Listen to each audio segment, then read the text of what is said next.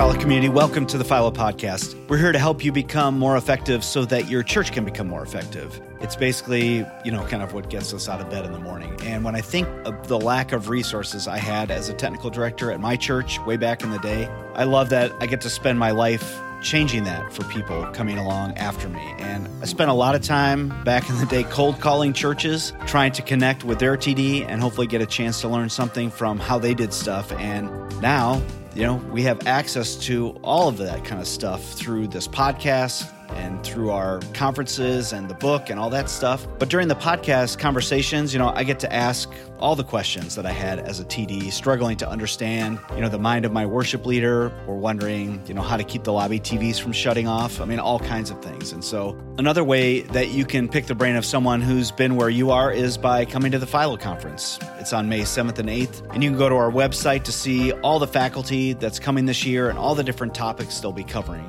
The Philo conference, it's not only just a gold mine for information about how to do your job better, but it's a chance to connect with others just like you and to be in a community of people who understand the challenges you face because they do too. It's so important to realize that you're not alone, and especially when you might be the only person at your church making production things happen. So some of the learning categories we've been building on from last year is the lunch and learns and the intensives. The lunch and learns happen during lunch, surprisingly, from the title, on Wednesday. And it's really a great way to learn something while eating a free lunch. So the intensives happen on the morning before the conference, and they're a longer form learning environment from the normal Philo breakouts. And you can register for both of these while you're registering for the Philo conference. And if you've already registered, you can go back to your registration and you can add those. And as a reminder, as a listener of the podcast, you can use the code podcast10, lowercase podcast, and the number 10 to get 10% off any ticket.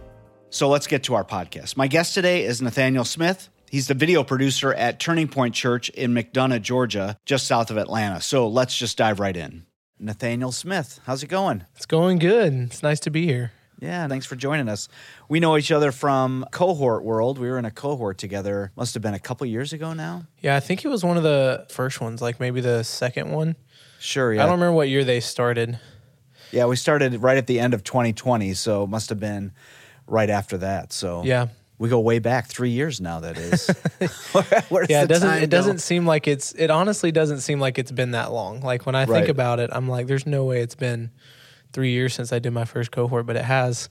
Yeah. So I think I'm about to start my fifth one. Oh, wow. Okay. So I think I've only missed one or two. So. Oh, wow. Yeah, and I think you're part of the 201 level cohorts. Yep. Yeah, I'm looking forward to that one. Me too. I'm excited. Yeah. Why don't you tell everybody what it is you do and your story of how you ended up getting to this place? Yeah, so I oversee all of production here at Turning Point in McDonough, Georgia. And I've actually been part of Turning Point since 2012. I came as a student. And the church I was coming from had kind of had some shifts in the student ministry. And so me and my brother just didn't feel like that was the space for us anymore. And so we started visiting and coming on Wednesday nights to Turning Point. And I had little experience in production, but the youth pastor that was here at the time kind of threw me in. I got there for like my first time. My brother had been a couple times. I hadn't been yet. It was my first night. And I got there.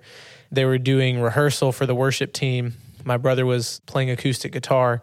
They didn't have a sound person. Their sound person hadn't gotten there yet. Okay. And of course, my brother being the brother that he is like, my brother does tech, like at the old church, he can do it, And so I was like, all right, and so I didn't have what you would consider a professional experience, but I guess it was good enough for them. We had some old analog Allen and Heath console that was like taller than I was at the time, and that kind of started my journey. And from there, me and that youth pastor at the time really connected, and so he mentored me, and I spent a lot of time doing tech, and then he even kind of got me involved in the creative areas, and I started doing video and video editing, and so through my time, I started as a small group leader. Eventually, I ended up leading as a student, and right out of high school, I actually ended up being the leader for our student tech team. Okay. Just kind of overseeing that, doing all the scheduling and kind of developing those guys, and then just through a series of events, did some internships, got hired here in 2016, actually to be on the creative staff as a videographer. Okay. And so I did videography. All things video was my department, my realm. That was everything that I handled.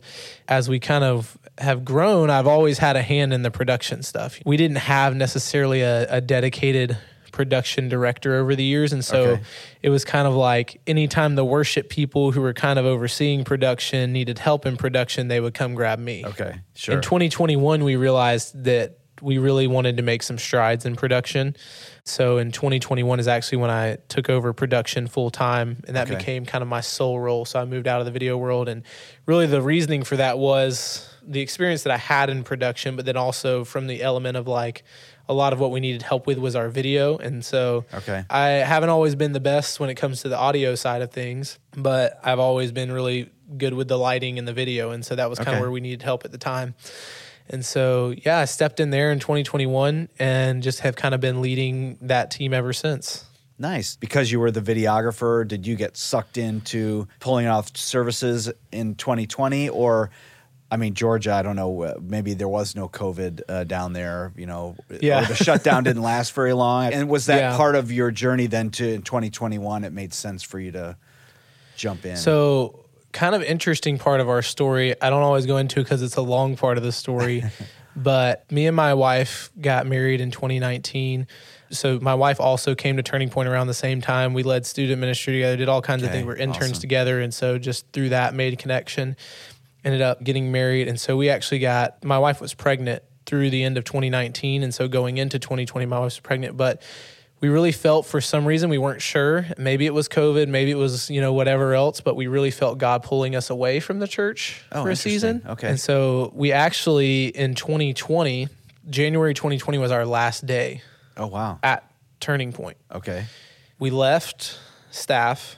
Okay. 2 months before my wife was supposed to deliver. Okay. And not really sure what we were doing, but we just knew that we felt like we weren't supposed to be here anymore. Oh, interesting. Okay. So through 2020, it really allowed us to be with our daughter. I just kind of had a random job that was providing income, but not a ton of it wasn't something that took necessarily the dedication that being a ministry leader took, you know? Right. And so I think it was kind of God's hidden blessing to give us that time with our daughter. And through a season of chaos, my daughter was actually born the first week that they kind of shut down visitors to hospitals. Okay. And so, you know, we're having a child and none of our family is allowed to be there, which, believe it or not, kind of turned out to be a blessing in disguise because, you know, sometimes everybody wants to be at the hospital as soon as it happens. Sure, yeah. And we really got that time to just be with our daughter there. It was very interesting the way God did it. We were off staff for 8 months. So we always make a joke around here. We say that we just took an 8-month sabbatical, you know, we took a COVID sabbatical. Yeah. Because we thought that we were just going to be members here and we were waiting for God to show us what was next, you know? Okay. All right. And so come September of 2020, we felt like churches were starting to reopen and we just felt like God was saying, hey, your season isn't done there yet.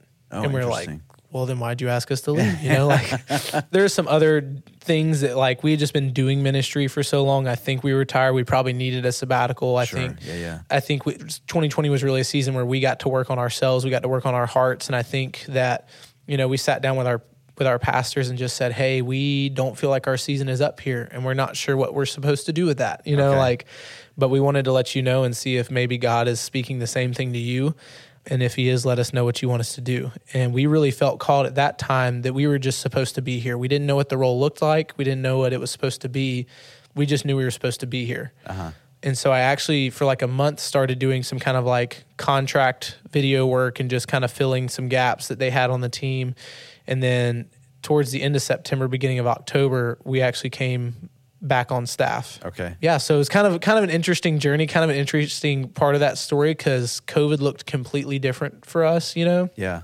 And so I really do think it was God giving us some time to be a family and grow our family, you know, and grow who we were and just spend some time because we were also very newlywed, you know, and so we're newlywed, we're having a baby, you know, and so I think it was just a season for us to grow and connect together. And so, so we really only got the backside of COVID. So we got the coming back to church, social distancing in the lobby, you know, we have a 1,000-seat auditorium with 150 people sitting in every, all in their own row, you know, right.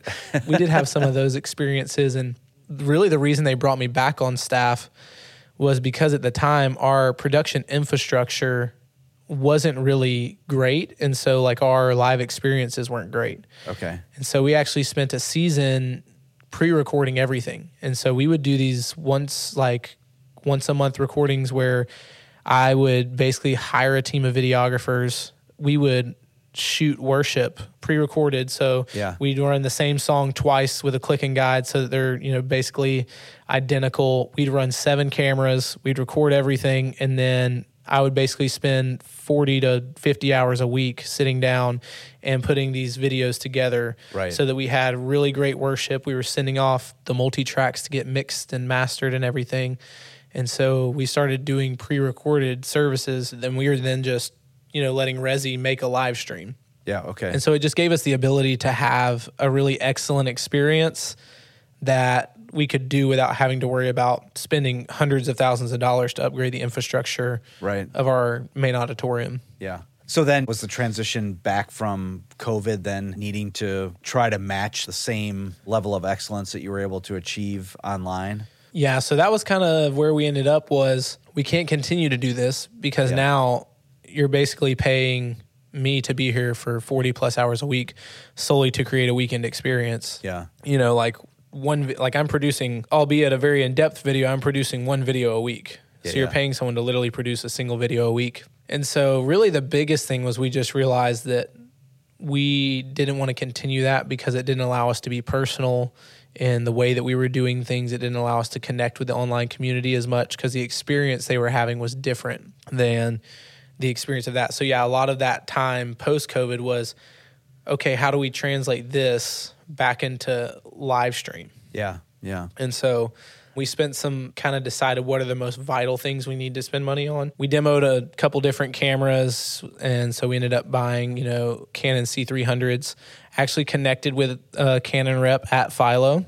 Okay, yeah. And we love the Canon line. We love all the Canon cameras. All of our videographers use them. All of our photographers use them. And we just kind of thought they were out of our price range. We're like, we don't really need to spend that kind of money. Right. And I met a rep at Philo and at the conference, and he was like, would you be interested in me coming out and doing a demo for y'all? And I told him, I'm like, actually, yeah. I said, because you don't really have to sell me. I know this is what I want. Right.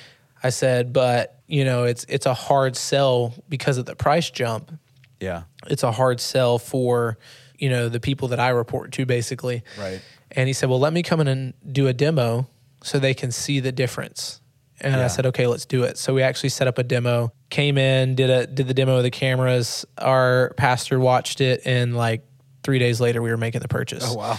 And so he saw the video and was like, it's astronomically different. Let's buy it. Let's spend the money. And so, we spent some different money in areas like that, upgrading cameras and stuff, because we were still running the original Blackmagic Ursa Minis that you could there were 3 options for gain, and that was it. It was it was like you have kind of dark, a little brighter, and way too bright to use. That was the only settings you had. And so we upgraded from those. So it was a huge leap, and that really gave us a lot of the video quality we wanted. So then it was really just getting the right people in position, the right people in place to run those cameras and kind of move towards that more we really wanted to have that more cinematic worship experience. And so trying to transition that from sitting down and editing essentially 14 cameras together to I've got 4 live cameras that I got to make look like, $1 million. And so we spent some time investing in training people and kind of building people up. And then, just kind of went forward from there. Yeah. Nice. Since having your one daughter, any more kids since then? No more kids since then. This is actually kind of an interesting part of mine and my wife's story. Our daughter's basically a honeymoon baby, Okay. And we thought going into marriage, my wife has some different health issues that because of them, we were expecting it to be very difficult for us to get pregnant. And both of us knew that we wanted kids, wanted a decent, we didn't want a huge family, but we wanted a decent sized family. We weren't going to be a one and done family. Yeah. Going into marriage, we just kind of decided we're not going to ever not try because we're expecting this to be a long journey. Yeah. And so then, get pregnant on our honeymoon. We're like, what in the world? And so we call her our miracle baby because we never expected that to be our experience. We were prepared for this. We had hardened our hearts. We had put up walls for this long drawn out experience of trying to have a kid. And it was that easy, Right.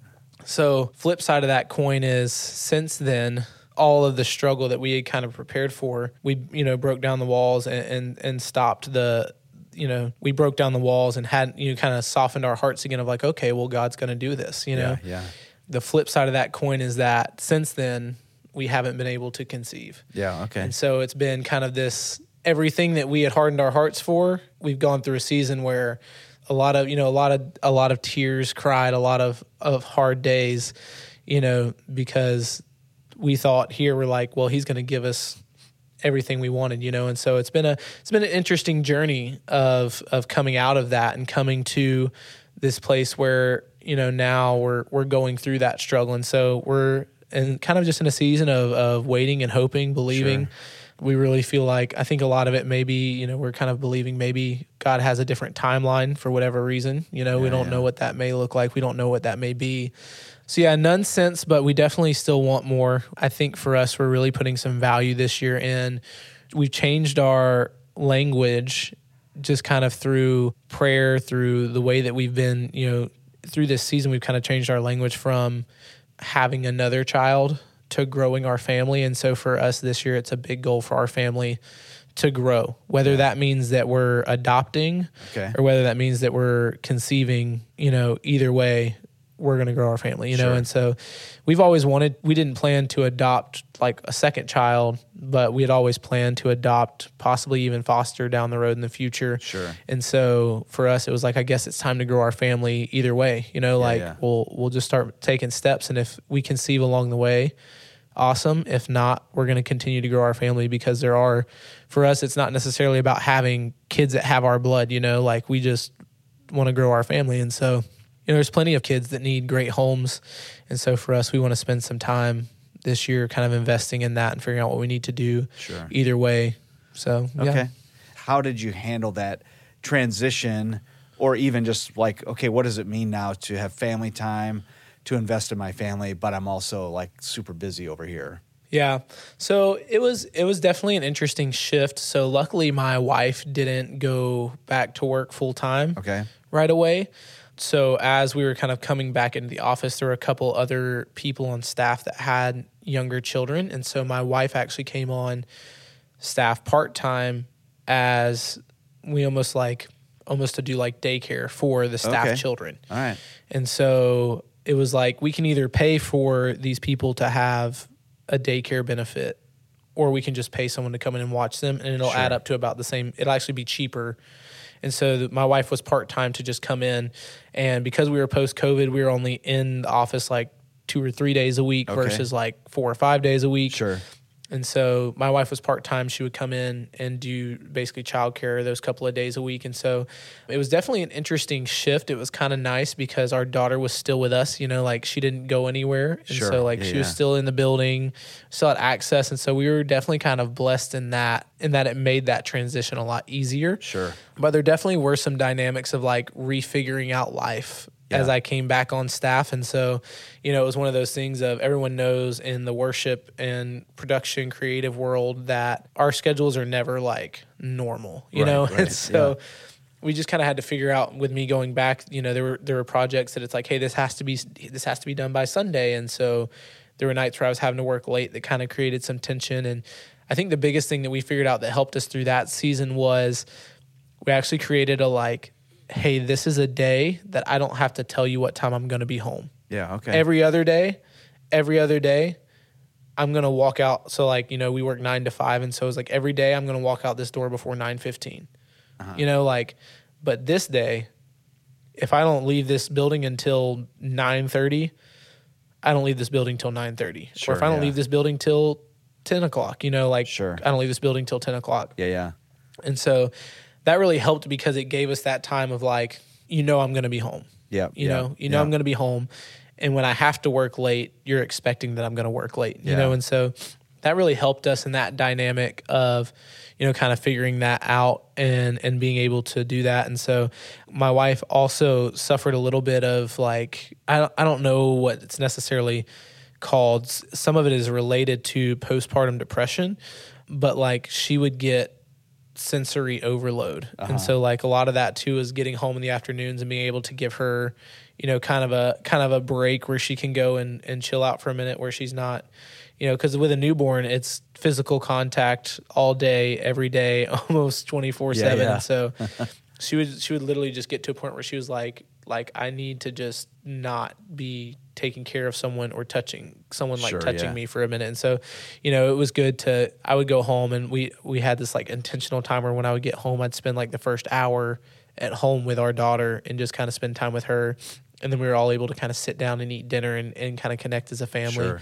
But yeah, it was definitely a big shift going back to, working where, there's this dynamic of me being gone and having a job that's not set hours, Yeah. I know for me, thinking back to the times when my kids were smaller, my wife and I had sort of had an agreement. Dinner is at 6, so like get yourself home by 6. The other thing, though, is that we had a Wednesday night service, and by the time that thing was going, my kids were in bed.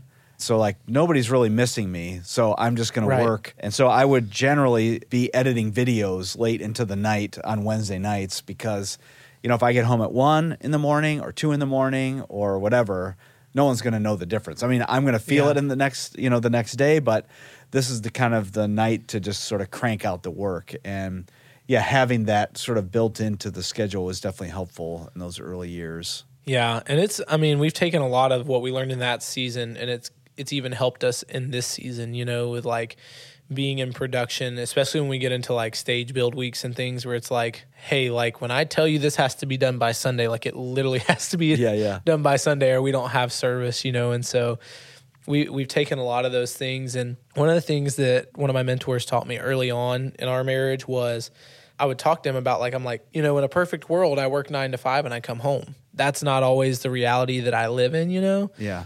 And so me and him had this conversation because I remember being frustrated of like, I get that you need me home, but I also have to do my job. Right, I also have to do this because this is how we provide for our family. Right. So I remember one time talking with him, and he was sharing, because he's also in ministry, and he was sharing that for him, the big thing is his wife knows he's like, you have to be intentional to sit down and have conversations coming up into those seasons. Yep. Where, hey, I need you to understand that this season is not going to be normal for us, and it's going to suck for a little bit. Like it's not going to be fun. Yeah. But when this season is over, we're going to take some time to intentionally connect. We're going to take some time away. And so we started doing typically like the week after Easter, we're off. Yep. Like I take off and I'm home, whether that means that she's home with me or whether that means that I'm home just taking care of the house because we've both been working and I've been working extra. And so the house hasn't been taken care of, and just getting our life back on track. I always take off the week after Easter. I always take off the week after Christmas.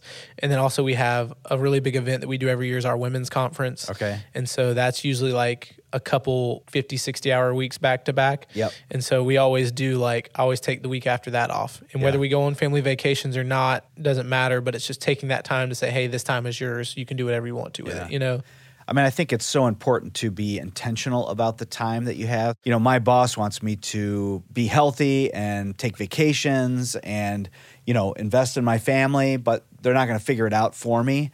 And so if you have the vacation time, it's important to make a plan for it. And, like to say I'm taking the week after Easter off is great, but if you don't really plan for it, then, you're probably not going to take it. You're just going to roll right into the next week. And so, I love that idea of just about we're going to work hard and then we're going to take a break. I would say I've been really bad at that in my own life recently. Starting in 2024, I sat down with my wife, like, okay, here are the hard parts. Here are the days I'm taking off. Here, make sure that, okay, we're going to plan a vacation on these days. And whether we go anywhere or not is not the point. But the point is to block out the time so that, because, I think in all of our lives, it will fill up with something if it's not already blocked out. And so block it out now so that at least you have a chance that you'll be able to take the time, when it comes. Which I actually learned from my wife's dad. One thing that he's always done from the time that we've been together, I've always seen him do this, is you just said it, like, just because I'm taking that time off doesn't mean I have to go anywhere. Right. Like most people think that just because I'm taking this time off, it means I have to go somewhere and do something. Yeah.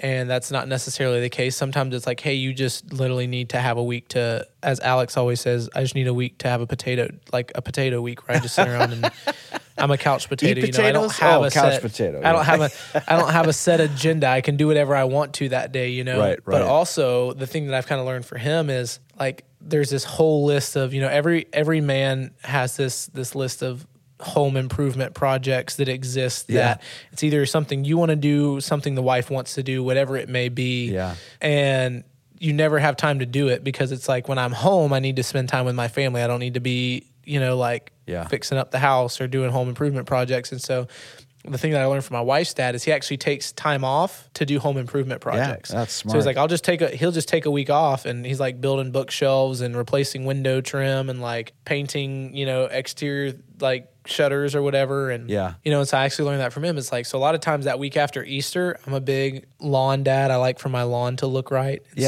okay.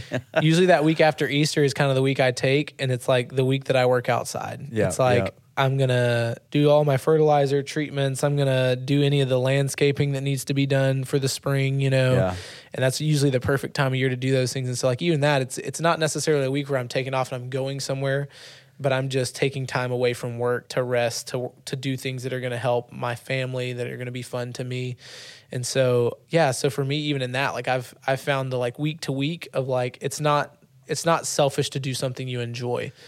Right. Yeah. And I think that's like a battle as a parent, as a husband. It's like you feel so much responsibility to provide for these people, to take care of these people. Yeah. And I spent a lot of time back towards, it's been over a year, like July or August of 2022. I actually started doing counseling weekly because the weight of just life and production and home and everything, like the weight just got so heavy. Like I was starting to have like anxiety attacks and panic attacks, and I was like, I've got to do something different. And so I'm definitely a huge advocate for that. I'm definitely a huge advocate for counseling. Like, it's not weird, just go do it. I think so many people think it's a weird thing. I'm like, just go do it. It's not weird. It's actually helpful, And I think, like, whether you have a small, young family or a small family or big family or an old kids or whatever, I think there's something to be said for taking care of yourself. Right. That's also something that's not going to automatically happen.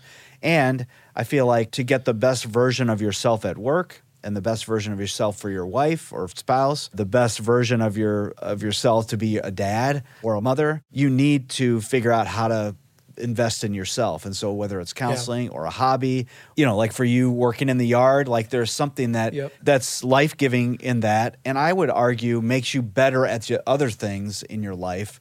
Working in your yard has nothing to do with your job. There's no resemblance to kind of what you do as a production person.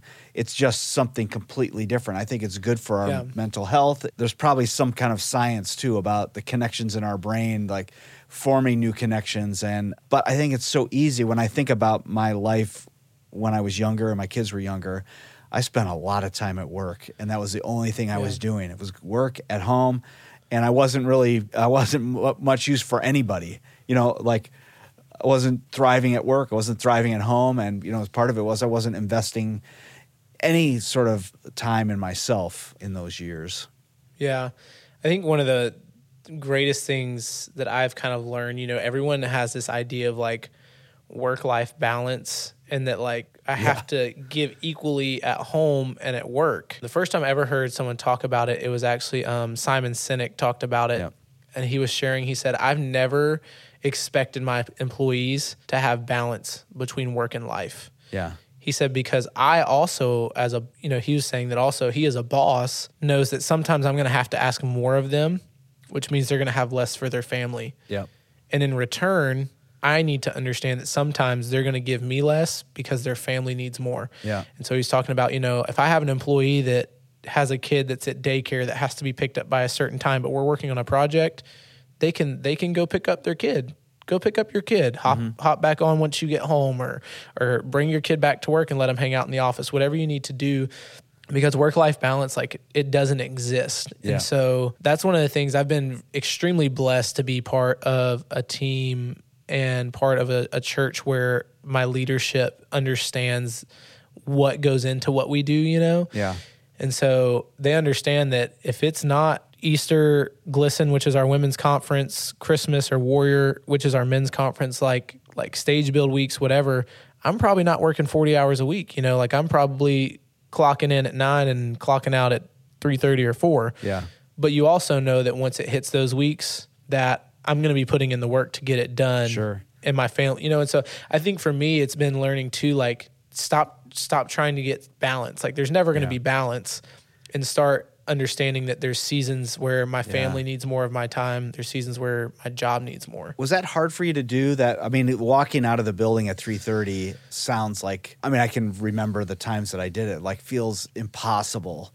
Or, and it feels like you're cheating. Yeah. Or it feels like I'm walking by all these people that are still working and I'm leaving the building, but nobody knows I worked, a 12-hour day yesterday or whatever. Yeah. I just think having the discipline, and it is like, it's a self-discipline thing to be able to say, hey, crushing it for the men's conference, taking it easy the next week is not, you're not cheating anyone, but it also, no one's going to really push you out the door at 3:30 either. And I grew up with a family that values hard work a lot. Yeah. So, like, that's been very hard for me to do. Like I said, because it feels like you're cheating. Yep. But I always tell, anytime I have a new leader that's above me, I always tell them, hey, if me prioritizing my family ever becomes an issue, let me know and I'll quit. Yeah. Okay. And they kind of laugh, but I'm like, for me, I've just realized I've watched too many people in ministry cheat their families out of the life they deserve because they did it and they justified it by, well, I'm doing this for God, Right. And God called you to your family first. The church is important. What we do is life altering. It's important. What we do has to happen. But at the end of the day, what good does it do if you see all these people come to salvation and your family is falling apart, And so for me, I've always decided that no matter what happens, my family's going to be my priority, even when that sucks. Is that something that's been modeled at your church? Like, as leadership, would you say, like, if you looked across the staff of your church, that everybody's kind of living that way? Or is it something that you've really had to fight for yourself and implement yourself in spite of kind of what's going on in other people's lives? Yeah, it's definitely been hard. It's not necessarily, I don't want to say that it isn't modeled. It's just different because the people who are here, for the longest time, we were the only young family. Okay. All right. Our pastor's kids are teenagers. Most of the people on the executive team, their kids are teenagers, so they can drive, they do their own thing, like, we have specific family times, but it's not as vital as my daughter's 3, so it's not as vital as that 3-year-old stage where we're every day is important. If I don't spend time with my daughter today, she's going to feel like we haven't spent time together in weeks versus a teenager who's like, I'd be okay if I saw you once a month, and so it's definitely been hard. It's definitely been something that I've had to fight for. Okay. And there's been some battles along the way because there's been some I think sometimes the people who lead us are so far out of the toddler years that they don't always remember what it was like. And it's not that they don't care, but they're just in a different season of life. And so it's definitely been a battle. It's definitely been something that I've had to fight for. Yeah. I watch too many people's families in ministry suffer because, it's about the kingdom, and I'm like, right. So I wanted to make sure for me and my family that my family never hated the church because of my job. Yeah. I think that's really what it comes back to is I've watched people come on and off of our staff who they were so involved and so invested in Jesus and their families didn't care. And at the end of the day, it was because they were so invested at the church, they didn't invest at home, and it led their family to hate church, And And so I think for me, that's always been a thing is I want my family to see me, to love me, to care about me, but I also want them to care about the church. Yeah. And so I think for me, it's not even just about valuing my family, but it's also about protecting how my family sees the church. Yeah. You know, they never see the church as what takes me away from them. Yeah. But it's something that we get to do, you know, together. Yeah. I think those years are so hard, you know, being at home and, you know, there's so much to be done, and a lot of it's nobody's thanking you for it. Your kids aren't thanking you. Your spouse isn't thanking you necessarily. And at work, I get people thanking me all the time. You know, it's like it feels really good to like, oh, I checked something off the list and somebody said thank you, and or you know, a service happened and people came up to the front of house and said, hey, great job and whatever. And yeah, at home, there's not too many people giving a great job or a high five or whatever. It's just like, you know, if what we do as production people is invisible on a good day, you know, what we're doing at home is even more invisible. You know, it's like, like thankless. And yeah, sometimes it's easier to stay at work. Yeah, I've definitely fought some seasons like that. Like I've definitely been through seasons where I was seeing results at work and I was seeing appreciation for those results. And so it made me want to stay at work and not necessarily, you know, go home. Yeah. And a lot of that has been part of my like mental health and counseling journey, because I realized that I was expecting things from my wife that I never communicated to her. Sure. And so like I've spent a lot of time figuring out the like, hey, you have to communicate what you need. And so like through that journey, there's been a lot of things, you know, of like, just having someone tell you something isn't like, if I spend all this money in a year paying for counseling, not to hear anything more than a counselor going, hey, that's not selfish. That's a human need, worth the money, you know? Yeah. Because I feel, you know, I think sometimes it takes someone else telling you like, hey, that's okay. Yeah. For you to believe it. And so for me, like a lot of that has been, hey, no, it's okay for you to have needs. And if you need for your spouse to give you, you know, like, and I think that's where the 5 love languages is important, like knowing your love languages, knowing your spouse's love languages. Yeah. But like my biggest, like words of affirmation is a big thing for me.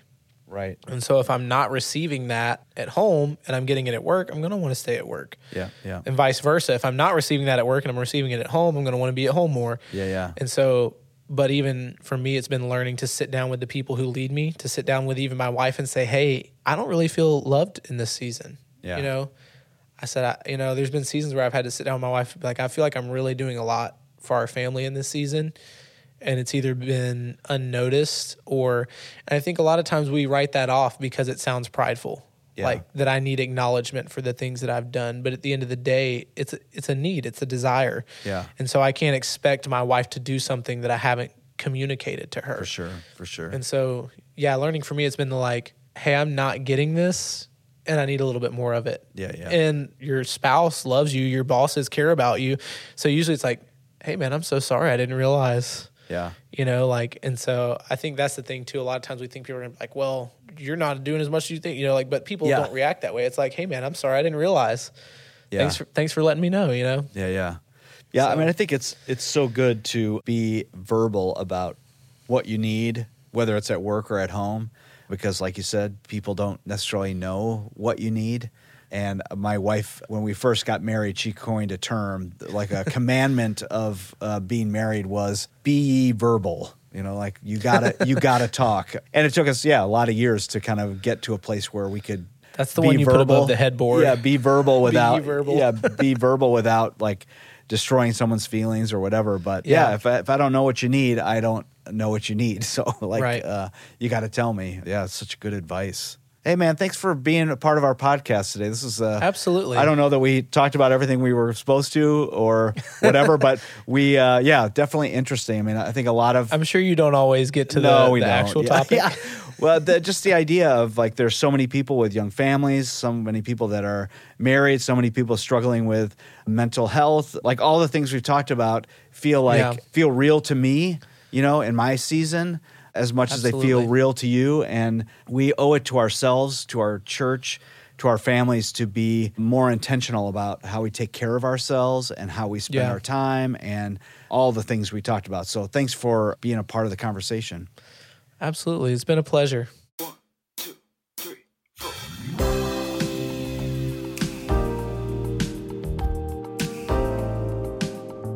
Those were a lot of great tips in here. Whether you're married, single, you got young kids, old kids, whatever. And so much of what we talked about was around the idea of being intentional. Without some forethought, there's no way we can make a plan for time off or time with our families or how much time to spend at work. And one of the things we talked about that really helped my marriage was the idea of expectations on my time. For me, dinner was always around 6 p.m. unless otherwise stated, and that meant something to me when I was at work. I gave my wife the confidence that I would actually be home by then instead of wondering when I might get there. And I had a conversation with my pastor one afternoon when he told me, don't work too late. And after I told him I needed to be home by 6 for dinner, he mentioned that his dinner time was 5:30 and that he needed to get home. So for me, that was such a helpful interaction that even my pastor had boundaries set up for how much to work and when to get home and expectations for his family. In my conversation with Nathaniel, I was really surprised by, but I agree wholeheartedly with the idea of the 5 love languages. If you need something from your spouse or from work or your boss, you just need to let people know how you need it. What is the best way for you to be communicated with? It's so important. I mentioned in the podcast that I met Nathaniel during a Philo cohort back in 2021. And since those early days of the cohorts, we've expanded the number of groups we've offered and how we're offering them. And we've got a cohort led by Wes Harris for the last 6 weeks with 10 people from across the country from churches of all sizes. And it's really been an amazing experience for everybody involved. And you can go to our website and see all the Philo cohorts that will happen in 2024. And you can sign up for any of them now. And you can get that locked into your calendar. Going back to that idea of being intentional, this is a great intentional act you can do. Sign up for a cohort now. Our next cohort starts in April, right after Easter, so you can check out the show notes for a link to register. All right, thanks a bunch for listening. Don't forget to register for the Philo Conference coming up in a few months. You can follow us on Instagram and Facebook at Philo Community to stay up to date on everything going on with Philo. Again, thanks for listening, and until next time.